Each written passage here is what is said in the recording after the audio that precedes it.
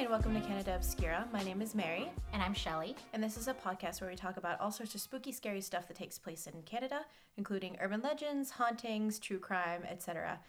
Just a blanket trigger warning, we do cover some rather harrowing stuff, so if you think that you might be affected by this, perhaps come back another day. Yes, and also we do swear, so if that makes you uncomfortable, Our bad. All right, so let's jump in. Before we jump into it, actually, as of recording, we had just put up episode 2, and I want to deeply apologize for all of the noise. We're still working out our setting. We're still figuring things out. The setting today is different from last time. So there's also a possible warning of background noise. Yeah. So apologies. We'll try to get our shit in order. It's hard, okay? All right. So Shelley. No. I will be starting today. Oh, I thought you were going to make me go first. I'm like, you got it wrong. No. I will be starting today with... Oh, my mom just texted me food is ready. Would you look at that? Oh. Yeah. Okay, well. Should we just stop and go? Come back to this? Yeah, fuck it. And we're back. And very, very full. Very full. I forgot to mention before we left, so the format of the show, because we got a couple of questions about it, we each are like, we're finding stories and we don't tell each other about it before, but we're kind of presenting it to each other. Well, the first couple episodes we kind of mentioned little hints, yeah. Well, it's because we had to re-record. That's the only reason why we knew each other's stories. So yeah, it's kind of like it's a bit of a surprise. So you get more of an authentic reaction. But yeah. Anyway, so yeah. My story is it's an actual history part of Canada. It's called Canada. Is that really a thing, or did you just make that up? No, I refer to Canada as Canada all the time. People like it's just being snarky. Okay. Yeah, it's called Project Magnet, and it was a unidentified flying object study program that was established by Transport Canada on December 2nd, 1950.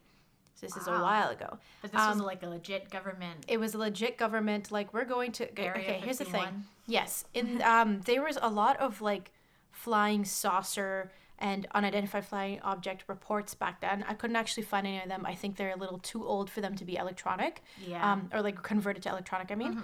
But so I couldn't find any of them, but they had enough that the government was like, okay, we need to do something about this. So Wilbert B. Smith, if you think about it, that's Will Smith.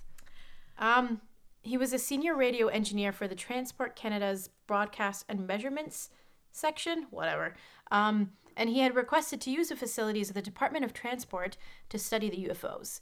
So, it was formally approved on December 2nd, 1950, and the intention of it was to collect data about UFOs and apply any recovered data to practical engineering and technology. Their ultimate... So they're like S.H.I.E.L.D. Oh, are they? Well, kind of. Not really. S.H.I.E.L.D. doesn't do, weapon... Well, they had an ultimate goal, and that was to apply any findings on the subject of geomagnetism to the possibility of exploiting Earth's magnetic field as a source of propulsion for vehicles. So they were hoping, you know what? All these people were reporting the UFOs. Hover cars? Oh my God, I didn't even... Yeah, probably.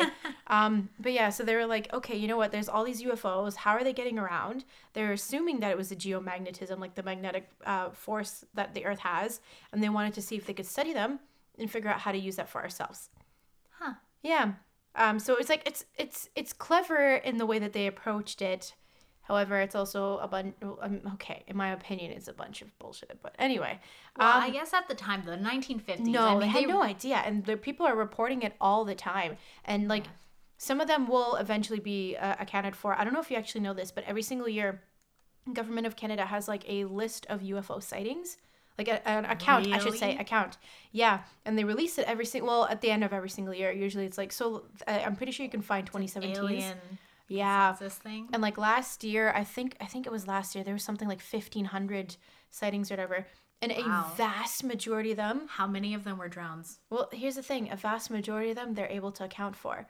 Vast majority will be like, oh, my name is Jerry, and I saw a thingy in the sky over frigging whatever this area, and then they'll look at their actual because the military does like test flights and stuff like that, and they'll be able to corroborate it. So a vast majority, and like it's an incredibly small number that they don't actually account for, but they still think, okay, probably a drone, probably it could be a weather balloon, something, but it's something that they do, and something that they do publish. So if you are curious about it, look into it, because sometimes they list some of the actual, like, this is an interesting one, this is a claim, whatever. That's it's pretty cool. interesting. I didn't know that. Yeah. I just thought the government was like, nope, there's no UFOs. No. Hoarding all their secrets. Well, because people call it in a panic, right? They're That's like, true. oh my God. So then they look into it. And then, again, vast majority are accounted for. But it's still fun to read. Yes. It's still fun to read. And especially considering how high the number is now. Anyway, so they were taking it seriously. But they were like, you know what? We're gonna see if we can use it for ourselves. So it was like a small group of people that were working on it. And it was like obviously there's Will Smith, our boy. Now I'm just picturing a movie made about this starring Will Smith. Have you seen Men in Black? Yeah. A long time ago, though. But yes. So basically Men in Black. Anyway. So it was a small group of people. There was some personnel from the Defense Research Board and National Research Council helping. So it wasn't just Wilbert B. Smith, but there was like some people who are involved in it. And then on April 22nd, 1952, so about halfway through this, or like a couple years after, there was another project called Project Second Story, also known as Project Flying Saucers and Project Theta, that was established to deal with reports specifically of flying saucers. So it's no longer like just UFOs. Yeah. So then Project Magnet was like UFOs in general. Project Second Story was just flying saucers. And so he was also involved in it. They were actually pretty linked because they used a lot of the information they found for Project Magnet as part of this. Because obviously a lot of the UFOs were like, flying saucer, whatever. Yeah. And and there was the committee of Second Story involved scientists, military officers, and members of government agencies dedicated solely to investigating these reports, as sponsored by the Defense Research Board. Can you imagine, though? Like, you start out as just a civil servant working like a boring government job. Yeah, and it's I know, like a desk job with papers. You're a weirdo. Yeah. We're going to put you on this alien task force. Geomagnetism. And next thing you know, you're putting together the Avengers Initiative. Oh my God. I'm sorry. I can't stop bringing up Marvel shit. Well, that's why I thought it was so funny. Like, it's almost like it's out of a comic book. Like, this organization. So anyway, this group of people would meet periodically, and they would discuss the question of the UFOs, like who are they, what are they, what are they here for, and they would also recommend government action. So I'm assuming that this is like code for doomsday situation, kind of being like, what do we do if there's an actual or whatever. Anyway, so June of 1952, so this is just a couple months after Project Second Story was established, Wilbert B. Smith had published a preliminary report, and he claimed that UFOs likely came from intelligent extraterrestrial sources and almost certainly were manipulating magnetism for flight. So, October of 1952, a few months after that, he set up an observatory in Shirley's Bay, which is outside of Ottawa, and it was to study reports of the UFO sightings.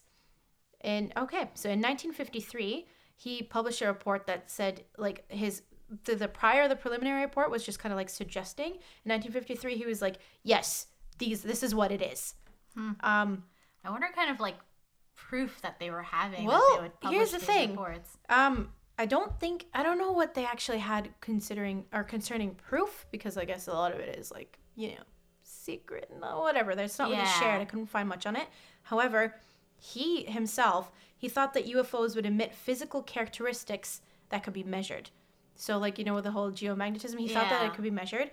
And he thought that UFOs were linked to psychic phenomena. And he believed himself to be in contact with the extraterrestrials who communicated with him telepathically.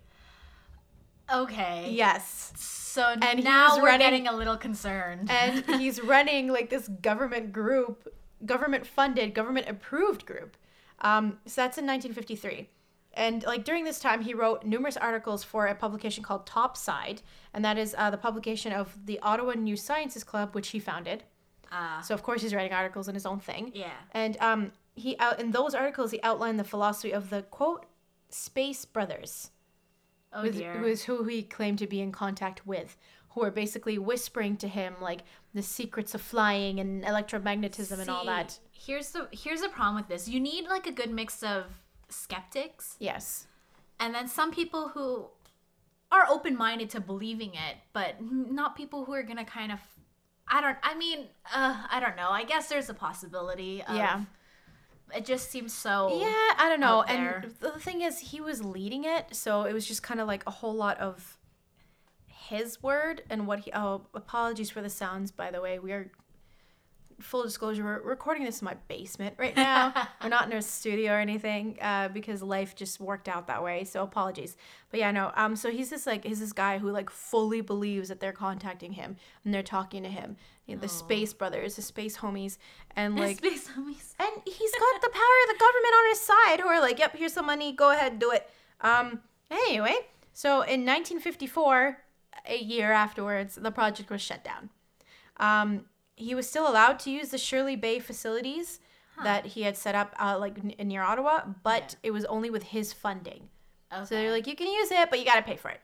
Because I think probably they weren't getting anything out of it. No, of course not. But yeah, so he kept using the facilities and he kept his own research up until 1962, which was when he died.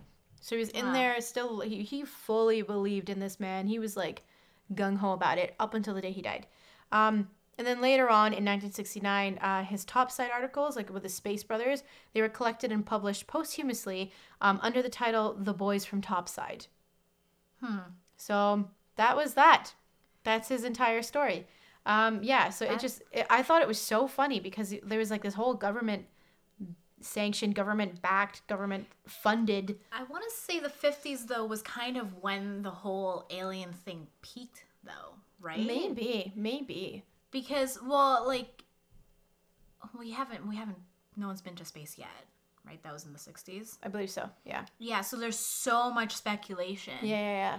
And I guess because of sightings of flying saucers and stuff, it's easy to believe, okay, if there is life out there, they're probably much smarter than we are. Yeah. Because we haven't managed to get flying and saucers yet. Yeah, and if they're flying, like, it took us forever just to get the plane, like, as a thing, you know? And if they're saying, where's like, our hover cars? I know, right? So, like, it was clever in theory. Yeah. However, in practicality... Yeah, but I'm sure, like, there's... Him and his Space Brothers. Space bros. Homies. Space homies. Crack open a cold one with his Space Bros. Can you imagine? God. Yeah, I don't know. But you know what? I'm glad he felt justified. He felt justified by the government until, I don't know. And, like, it doesn't say anywhere. But I wonder if he was, like... I feel like he wasn't, like, of the Space Brothers idea when he first started with them, because I doubt that they would be like, okay, you're talking to magical people in the sky. Okay. I think it might have been a situation of he's so, like, it's gonna happen. I think he was probably kind of already mentally compromised. Like, just making an assumption. I would imagine this to kind of be a stressful job, to be honest. 100%. Like, it sounds fun, but you're also trying to get results. And he was leading this entire thing, and like he's hyper, and it's like a lot of pressure from the government too, right? So I think that kind of puts you we're funding you. You have personnel from like our high up friggin' important groups, and they're here, and you're supposed to be like figuring out geomagnetism in order for us to create these our version of flying saucers, whatever. Yeah, but that's a fun little tidbit of Canadian history. We actually had a sanction of people who were studying UFOs. Now here's the conspiracy. You said the program ended, but did it? Yeah. Well, going back to Marvel, because I'm a huge fucking nerd apparently. But you know, like the whole SHIELD thing was supposed to be a secret up until everything blew up. Oh, okay. Right? Like no one was supposed to really know about it until, I guess, I don't remember which movie it was. I never watched the Iron Man movies. Sorry, not sorry. Oh, I did. That was one of the only things that I actually did watch. But I don't think SHIELD was revealed then. I think it was only after think so either. Avengers, because that was when the big shit happened. So you never know. Yeah. There's a possibility of a secret government agency out there working with aliens. I've actually seen that theory pop up a number of times during my searches for stuff like this. This is the only one that I could find that was like this is historically a thing. The other ones are kind of just like hearsay, like, oh, there's an alien base somewhere. And a lot of conspiracy theories. There's a conspiracy theory that there's an alien base in Lake Ontario. Well, it's very big. Yeah, but that's currently a theory, you know what I mean? But yeah, no, this is the only one that I found that was like, okay, this is historically backed. This is an actual thing that did occur. But you said actually like 5 times in that I know, one sentence. That was intentional. Anyway, yes, that was my story for the week. Okay, well, that was nice and lighthearted. Are you ready to get really angry? Oh, I like being ragey. Okay, let's go. Hold on, wait, let me... Okay. SoundCloud. So, I was looking for cases, and then when I saw this, I was like, why does this look familiar? And I realized that I actually learned about it in school. For one of my criminalistics classes. And it's kind of a well-known case. It's talked about in a lot of forensic circles, a lot of legal circles. So we are going to get pretty forensic-y, so it's my time to shine. Sorry for the buzzing in the back. Also, and I wrote this in all caps, this case made me so angry when I first heard it in school, and then I read it again, and now I'm angry again. The anger again. So, also trigger warning, the victim of this is a young girl. Murder, kidnapping, rape. Oh, God. Okay. So, just an FYI, we're going to jump right in. The victim's name is Christine Jessup, and she's the most, like, adorable 9-year-old I have ever seen. Aww. I'll show you a picture of her, but she's got, like, these wide eyes, bright smile with her, like, she's got, like, little rabbit teeth. She's adorable. Yeah. And, she was 9 at the time, and she was living in Queensville, Ontario. Okay. So this is actually kind of close to where I live. Not really, but I never realized it was that close. She was just a normal little girl. She was described as a bit of a tomboy who really liked sports, in particular baseball. Her dog Freckles. Aww. And just animals in general. And her mom, when she had disappeared, said, spoiler alert, like she would never run away. She had no reason to run away. Yeah. So she did disappear on October 3rd, 1984. Oh. At around 3:50 p.m., she got off her school bus and picked up the mail, went home. There was no one home at the time. Her dad was at work and her mom was running errands. So she was 9? Yeah. Okay. I was walking. This was like, even when I lived in Jane and Finch, I went to school across the street, but 9 is old enough I used to do that too. Yeah. Just walk home. Yeah. And it seemed like, what I know, at least I should say, it wasn't a big deal. No. Yeah. But from what I can tell of this neighborhood, just based on what I know of it now, it's not a very it's very suburban. Oh, okay. So it's not uncommon for a 9-year-old to be walking alone from the bus stop. Yeah. So she dropped off her stuff and went to the convenience store to buy bubblegum. And that was the last time she was ever seen alive. Her parents came home at around 4:10 p.m.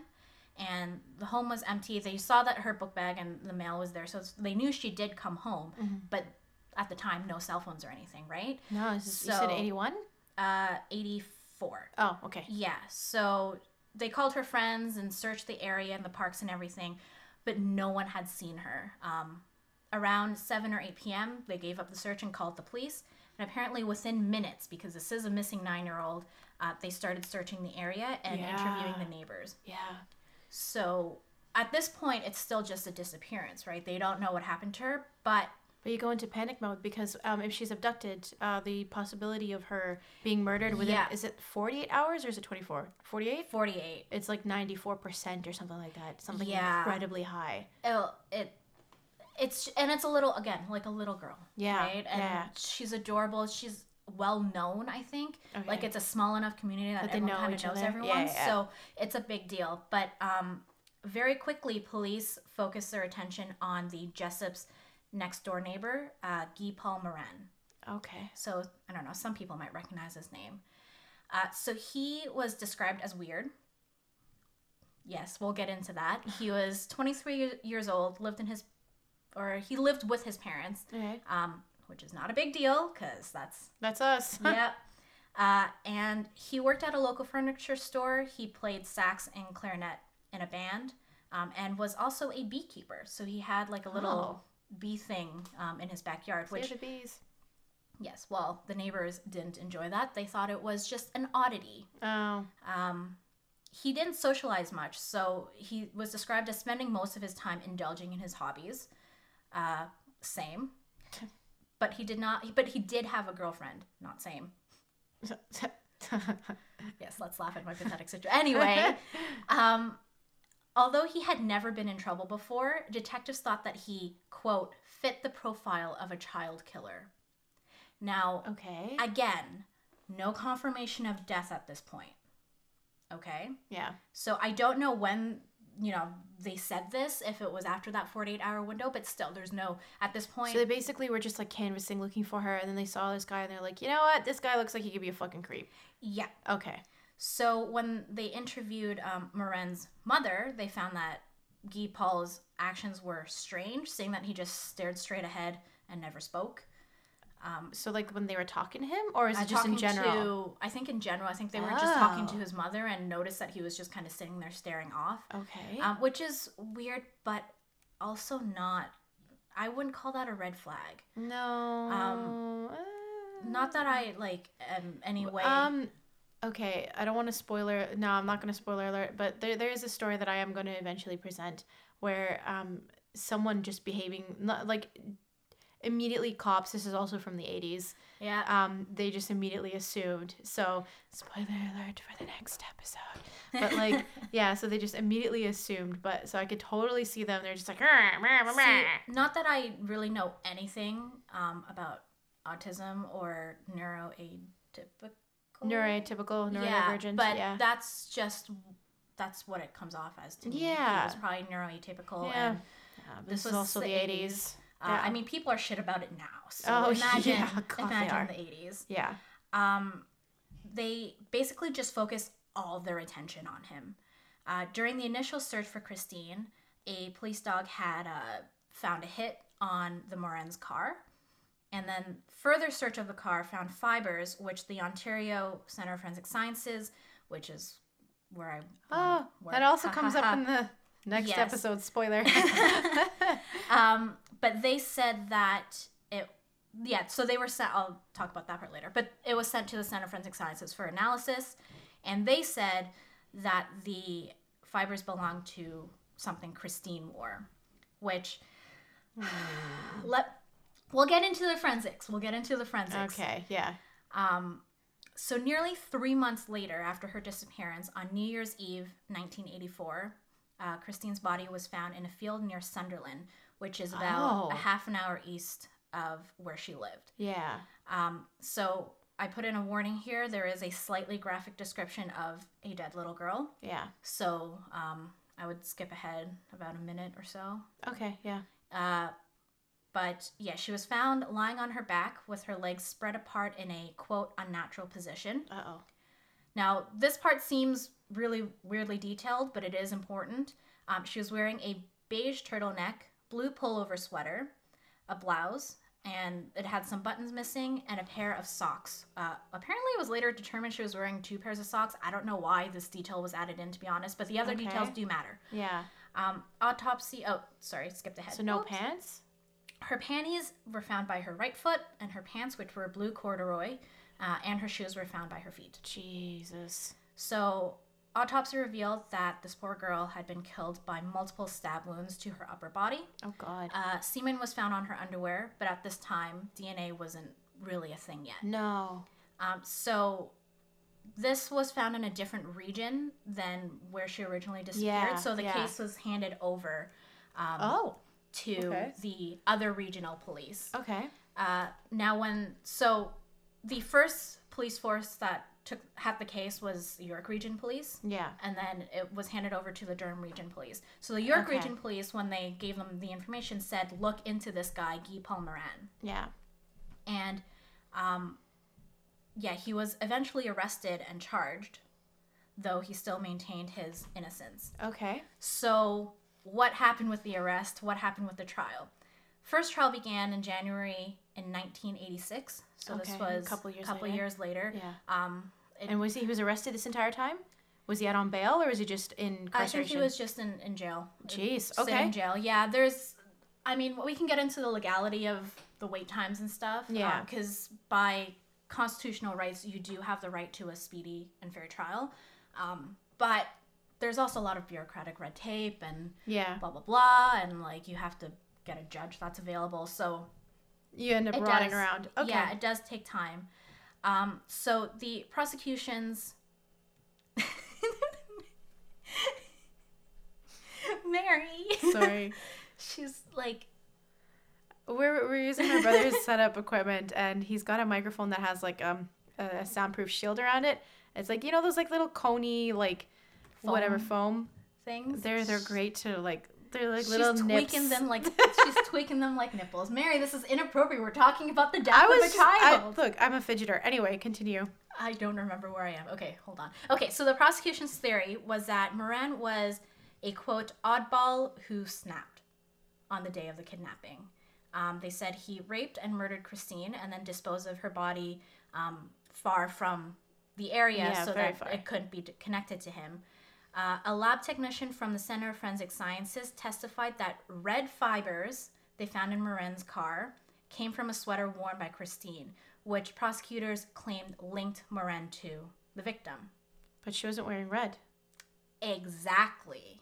Okay. So, again, we'll get into the forensics because the amount of fuck-ups in this is unbelievable. And this is why I think it was used as a teaching case. Yes. Because... This is a huge fuck up. Oh, so many I already see where this is going. Okay. Yeah. I'm settling in addition to that, they had 2 jailhouse snitches who testified that Moran had confessed to them while he was in jail waiting for the trial. Okay. On February 7th, the jury actually acquitted him because evidence? What evidence? Yeah. Now, here's the thing. We all have heard of double jeopardy, which means that you can't retrial or retry a case after, a sentencing. Yeah. And this is to prevent, firstly, the cost. It's a huge cost to run a trial. And also just to prevent the victim's family and friends from going through the trauma again. Yeah. Now... But you can get an appeal. But you have to appeal, and that appeal needs to be approved, and then it has to be approved for a retrial, right? Yes, so that's what happened. Oh. Prosecution appealed, and they got it. Well, because you can't say he did it when she wasn't found with red fibers, like in this red sweater or whatever. No. Here's the thing, though. We're getting ahead. Okay. So he was acquitted. Remember, the jury was like, you don't have evidence on him. Yeah. The problem was they appealed it, and somehow the appeal went through, and they retried him. Okay. And he was found guilty. Okay. So, the jury viewed the jailhouse snitches more favorably than the first jury. God. And they were also convinced by the scientists from the Center of Forensic Sciences who swore that the fibers from the car matched the sweater worn by Christine. And also, apparently there was a single hair on the necklace worn by her that matched Moran. Did it actually? Or was it just kind of like, hey, he's got brown hair and this is a brown hair? So, we'll get into that. Okay. More forensics. Okay, so you actually do have all that information. Okay. This is information, so just a FYI, this is information I pulled from the article that I read, and also from memory of that lecture. Oh, okay. So, my next subtitle in my notes was, what the actual fuck, though? Because it gets, this poor guy, okay? So most prisoners who are convicted of harming a child, killing, sexually assaulting, they're usually kept away from other prisoners because they're very, very targeted. Yes. He was not. Moran was kept with the other prisoners, and he was abused and sexually assaulted by them. Jesus. So, of course, he was exonerated by DNA evidence. Oh, my God. Eventually. So, on January 23rd, 1995, so he was sentenced, I think it was July... 86, 1992. So, the appeal took a while. Oh, Jesus. Yeah. That's... Wow. Yeah. That's 6 years of appeal. Oh, my God. Yeah. So, he was found guilty in 1992, and then 1995, he appealed his conviction and was allowed based on the DNA report, which shows that his DNA does not match the semen found in Christine's underwear. Jesus. So he was eventually awarded $1.5 million, but honestly, the amount of fuck-ups, that's just not enough. And that's lifelong damage. That is lifelong damage. Yeah. So what went wrong? basically there was an inquest to determine what went wrong, and this was commissioned or something by Honorable Fred Kaufman, a judge. Okay. By honor. So this was the Kaufman report, which is why I was like, oh, I remember this. Oh. Recognize it? Yeah. Yeah. So some people with a law background would probably recognize this. So the hearings on this inquest began in February of 1997, and then in October, the ruling was given out. So much went wrong. Yeah. Firstly, tunnel vision by police. Yeah, absolutely. And they were just profiling him based on this so-called demeanor evidence, which is not evidence. Just because someone's weird, you can't say, oh, he looks like a killer. And you know what? Like, some people just react differently to traumatic incidences like this.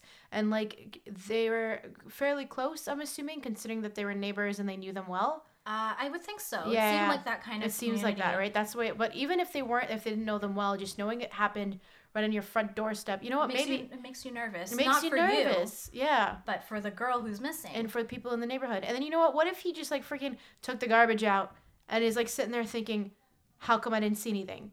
You know what I mean? Like, again, it could be anything going through his mind. He might have been just neuroatypical, and his behavior was thought of as weird. Yeah. And okay, because you minored in forensic psych, I want your opinion on this. Criminal profiling is okay. Here's the thing. Criminal profiling is like, it's shown to have, I think it's like a 48% effectiveness. So it is not substantial by any means. Okay. Yes. I think I don't remember if we had the same forensic psych prof. Here's the thing. If you watch Criminal Minds, which is a show I love, by the way, I love, it is 95% bullshit like that. Oh, yeah. Yeah. So, again, I don't know if we had the same prof, but the forensic psych prof that I had, he railed on criminal profiling so much. He hated it.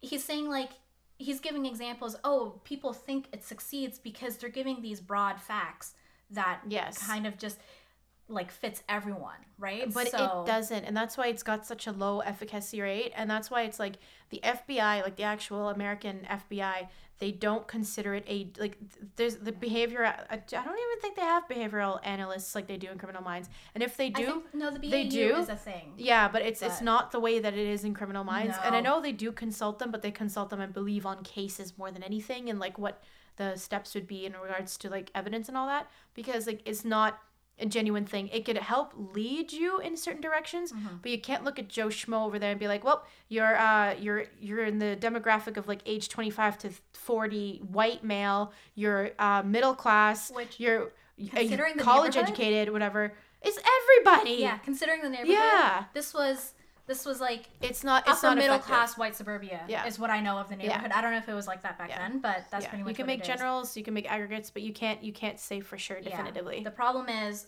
they didn't even look at any other suspects. It was just all him. So they were trying to make the evidence fit him. Yes. And not try and figure out what the evidence was telling them. Yes. Which is a huge problem. Yeah. Also, another fucked up thing. Uh-oh. Moran had a solid alibi. Yeah. Solid. So his time card indicated that he left work at about 3:30 p.m. And then he went to the mall to make some purchases, went to the grocery store to make purchases, and he got home around 5:30. So this was after... I'm assuming he had receipts to show for it too. I would assume so. Yeah, because if he had a solid alibi. And when he came home at around 5:30, his parents and his sister were home, and his brother-in-law was just leaving the house as he was coming in. So these were all people who were vouching for him. Yeah. So, at the first trial, prosecution said that his family was, quote, mistaken in their support of his alibi. Yeah. And then in the second trial, they said his family lied. Oh my God. Yeah, to protect him. Yeah. Yeah. I'm like, this makes me so angry because he had a completely solid alibi and they just completely threw that out the window. Yeah. And I don't know. I'm sorry, but the jurors on that case, you're fucked. No, that's a completely, that's incredibly... It's irresponsible. Yeah. Yeah, it's disgusting. They just I understand why. Like they want to pin it on somebody. Something this cruel done to someone, like especially a little girl, they want to pin it on somebody. But you can't just be like, "Oh, we found the guy. We found the Case guy. Closed." Yeah. You know what, son? You look a little weird, sketchy. son. You know what? It's probably you. Like it's not how it fucking works. No. Also, if I recall correctly from my lecture, The police were so intent on implicating Guy Palmeren that they kept calling the scientists to get update on evidence, which you can't do that. Because here's the thing. A piece of evidence goes through a number of tests before you can really report on like the results. Yeah. The reason is because you go through first presumptory tests, which is just kind of like, okay, maybe it's this thing. So here's the next set of tests that we do, and that's your confirmatory test. Okay. Right? So, and then like the way evidence works is that one thing doesn't conclude anything. You need a combination of stuff. So you can't just call in the middle of someone testing and being like, what now? So what is it? What now? Especially like, let's say DNA evidence wasn't used until much later in this case, but let's say DNA evidence, if you call, firstly, they're not going to have the DNA evidence ready. Still going through the freaking electrophoresis. But, yeah, even then, if they were like, okay, well, I can tell you he's male. Well, that doesn't help. Yeah, that's half the population. Okay, great. Yeah, so that was a major issue. And now 100% scientists can only give results in final written reports. Isn't it also that you're supposed to be presenting it as like, you present the findings as fact? You don't say, oh, he did it. You're just like, the DNA has been concluded to match 98% with the whatever, like. Yeah, again, I'll get into the whole matching thing because this plays a part. Yeah, okay. So, yeah, they fucked up the forensics too.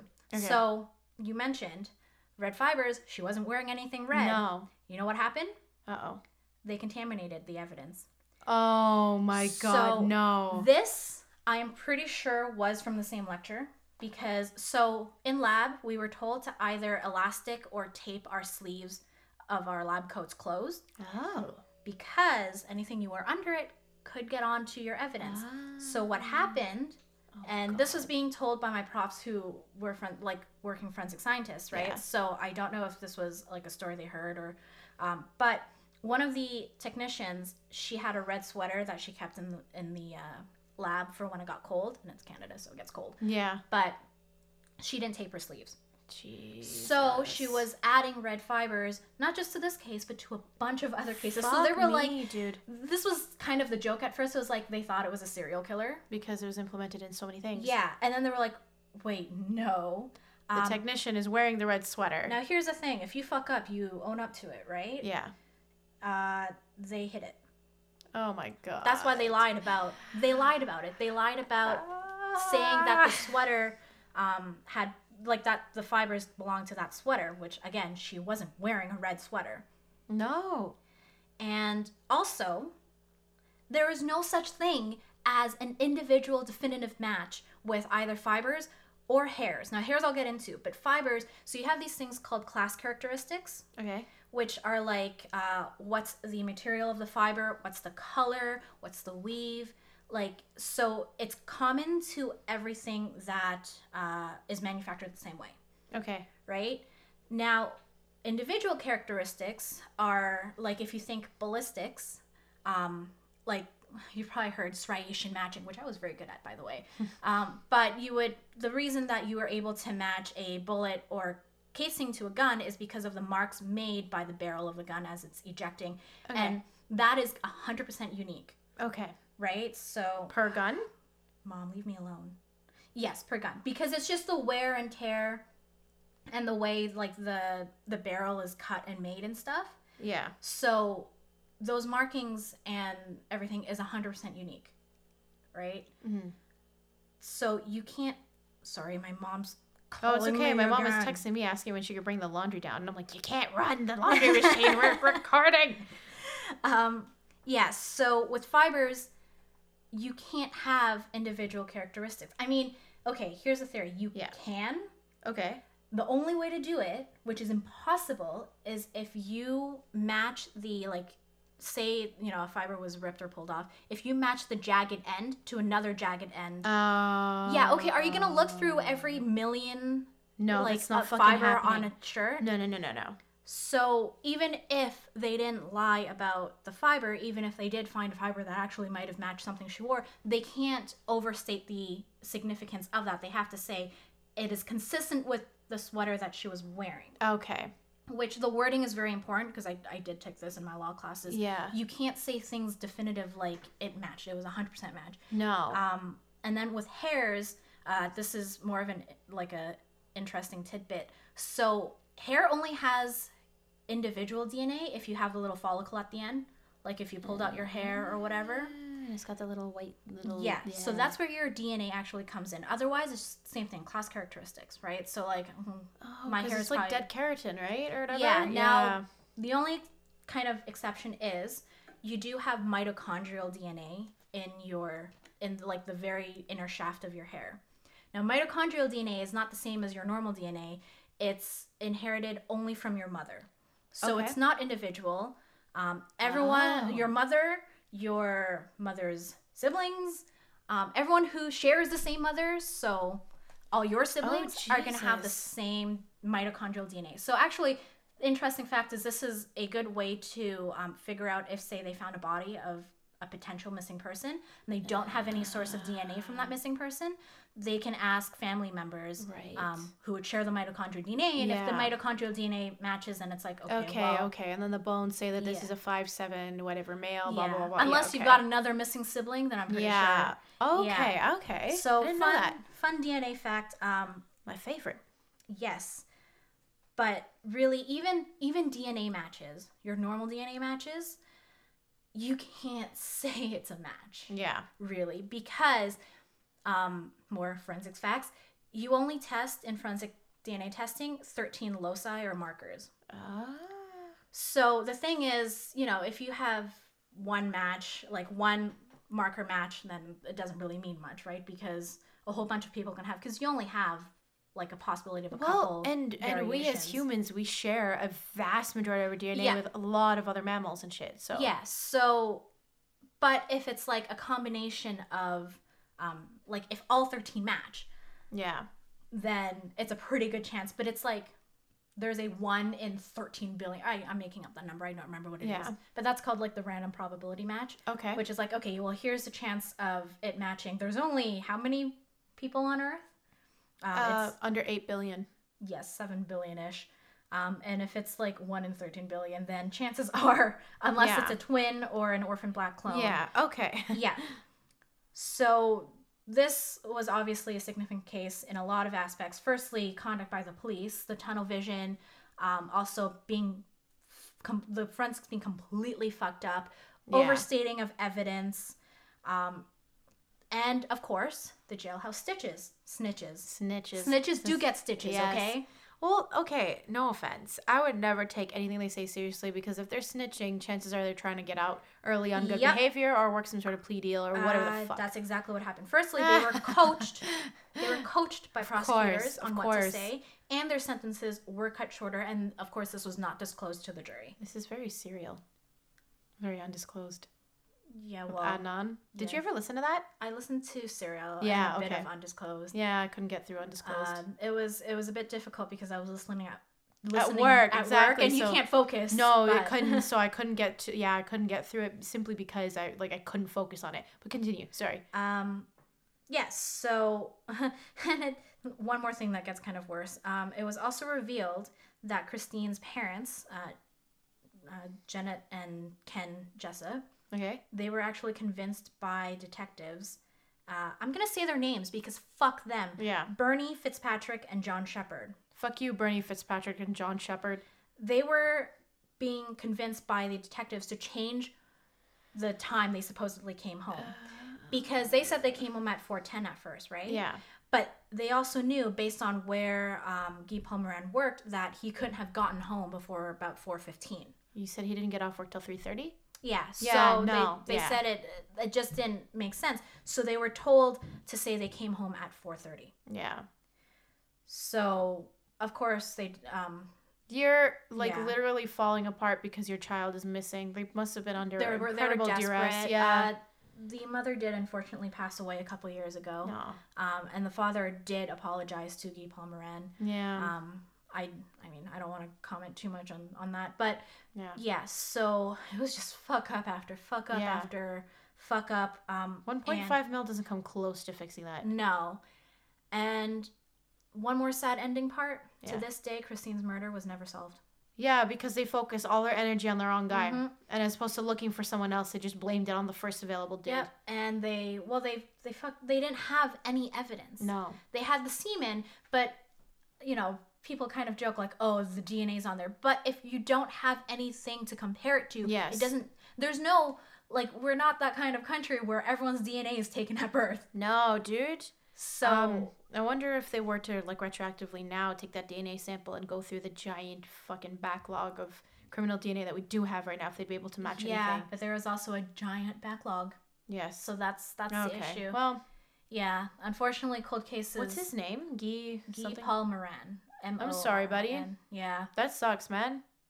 Yeah. I'm sorry that you got failed miserably here. Like, you let down. That is just incredibly unfair. Like, on what planet is it okay to just be like, like, again, I get, they probably just wanted it solved, but you know what? You can't force someone to be guilty. Yeah. You can't force that on someone. Because here's the thing. Just because you say the case is solved doesn't mean it's solved. Actually solved. The killer is still out there. That's another thing. Because you put the wrong person in jail. There's somebody else who's out there who's potentially, like, preying. Wow. Probably preying on other children, and, like, causing other harm and, like. Yeah. So and they wouldn't even connect it. That's the thing. They could find it. Like, the same situation could happen. A girl could go missing. They could find her body forever, whatever later. But they're like, well, no, we caught the guy, so it doesn't matter. We caught the guy, so it must be someone else. And it's like, okay, now you've backed yourself into a corner, because as opposed to working with two different crime scenes and two different sets of, like, evidence and DNA or whatever, you've got one, and you can't connect it to anything. Yeah, and again, the other tricky part was that it was between two different kind of jurisdictions, I guess. There must have been. That's another thing I wanted to say. I live in the Durham region. And I live in the York region. Can't say that Durham region police are the most exceptional folks on the planet. I mean... Okay, but this was in the 80s. Maybe it was different then, but... There's not as much communication then. Well, there's a reason why, like, all DRPS does is give out parking tickets and, like, speeding tickets. That's fucking literally it. I mean, in their defense, one of my profs was a DRP detective. Yeah. He's a sweet, lovely guy. Well, I'm sure. He's and you know what? Anytime that there's anything, they're all very bored, because it'll be like, there's a fight, and they'll pull out the SWAT team, they'll pull out cars, and actually, like, I have a funny story to tell you. I didn't tell you this. My youngest brother he does Krav Maga, and he just got his he passed a test, an incredibly rigorous test, 10-day course, 8-hour test to become an instructor. With the International Federation, and it's a huge deal. We're incredibly proud of him. But part of that was he was outside of the facility, and they were doing knife attacks. They're not using real knives, mind you. Yeah. But they're doing knife attacks. So you just see a group of people, because he wasn't the only one that was doing it. A group of people out there, and like half of them have knives pulled out on the other one. Yeah. And so someone called the police. Oh no. And then a police car showed up, and they're like, "What is going on here?" And they're like, We're training. We're doing training." And then they're like, "Oh my God, okay, we have SWAT on backup, and we have, like, a whole group." Like, they pulled out the big guns for this because they thought it was a big group of people literally getting into knife fight. Sounds like it was a gang fight. Yeah. So that's just a funny story. But when I was, like, crying, laughing, and he was like, "Yo, it was fuck, man." We were like, "No, we're just training. Like, don't you see the pads? There's a big sign that says martial arts." It was so funny. Like, I get why they did it, because, like, I mean, and especially when you're like, there's a group of people, so many of them, there's knives and that, whatever. Yeah, but oh my God, I died. It was like, and it was from SWAT. Like, what I know of Krav Maga is the moves don't look like choreographed. The thing is, Krav Maga it's not like, I don't know. I think it's just, like, easy to refer to it as martial arts, but it's heavy in self-defense. Yeah. So it's not like karate or, like, taekwondo or anything like that. You don't learn moves. You learn reactions. Yes, and like they're it's very much like, it looks like you're throwing down. Yeah, you know? So it doesn't look like martial arts. No, and demonstration. I've seen him test for, like, prior levels too, and the way that they test sometimes, like, I don't know if they did it with him this time, but they will gang up a number of people to come attack you, because that's part of it. Like, it's at a more advanced level, and so it literally looks like people are fighting him. So it's like, but it killed me. It's like, oh, thank God you guys are okay. We have to call everyone, like, it's like 10 police cars, like, SWAT team, and fucking, it was just really funny. I'm just trying to imagine the radio call back being like, so they're training, it's fine, no one is actually in harm. Plastic knives. Yeah, it killed me. Oh my God. That's too funny. Yeah. But yeah, so, like, no tea, no shade to Durham Region Police, but I have no idea how advanced their shit would be, especially up in Centerland. Like, I don't know that area. Know. But it's north, so I assume it's north. Not very So urban. I don't know. Again, no tea, no shade. I know that there are some fine folks that work on it, but I've also dealt with DRPS a few times myself, and I've been incredibly annoyed and disappointed. So I don't know. But it is a different time. The 80s were 30 years ago. Wow. Did I math that correctly? I think so. Okay. Because the 90s were over 20 years ago. Oh, fuck me. You're right. Fuck me. Okay. Yeah, we're in our mid-20s. Okay. Anyway, anything else you'd like to add for today? Other than follow us on Twitter. Yeah. Instagram. Okay, yeah. So, we have expanded our podcast areas. This is probably by the time this goes up, we will not be on SoundCloud anymore. However, I pulled it up. That's what I was doing. I didn't mean to look rude. I wasn't looking through my phone. I was just pulling up the email, being like, no, I can see. So we are on Anchor, Stitcher. What is this called? Radio Public, Breaker, and Pocket Casts, and we will. And Stitcher. I said Stitcher. Oh, did you? Yeah. Did I say Stitcher? Whatever, Stitcher as well. And we're hoping soon enough, the Google Play and Apple Play or whatever. It takes a long fucking time, dude. Holy shit. Yeah, I assume they get more too. So they must have a huge backlog. That'll be on there, and we'll of course announce it when it is. Yes, and you could also follow us on Twitter, Instagram, and Tumblr, all at Canada Obscura, one word. You can shoot us an email if you have any questions, comments, concerns, criticisms, or marriage proposals. That's always my favorite one. At CanadaObscuraPodcast@gmail.com. Yeah, and if you have any suggestions on what you'd like to cover, or you've got a funny death story I have a couple. Of your own. I've already gotten a few requests. Okay. Yeah. My friends have been very, very dear, and they're like, "Can you do this one?" And I'm like, "Absolutely, I gotcha." So yeah, that'll be coming up soon. Yeah. Oh, and I think we're doing Canadian stories as well as stuff done by Canadians. Okay, yeah. I was going to ask you. I sent you that question, but I don't think we actually talked about it. No, because we get distracted very easily. Yeah, sorry guys. My one friend was like, "Yeah, does that count too?" And I was we'll just open it up. Idea. Because it's associated to Canada. Question. Yeah, because they're Canadians going out and being assholes. So or having assholes been being to them. Good to them. Being inflicted with assholes. Anyway, all right. Thanks for tuning in, guys. We hope you enjoyed this episode. Talk to you next time. See you next time.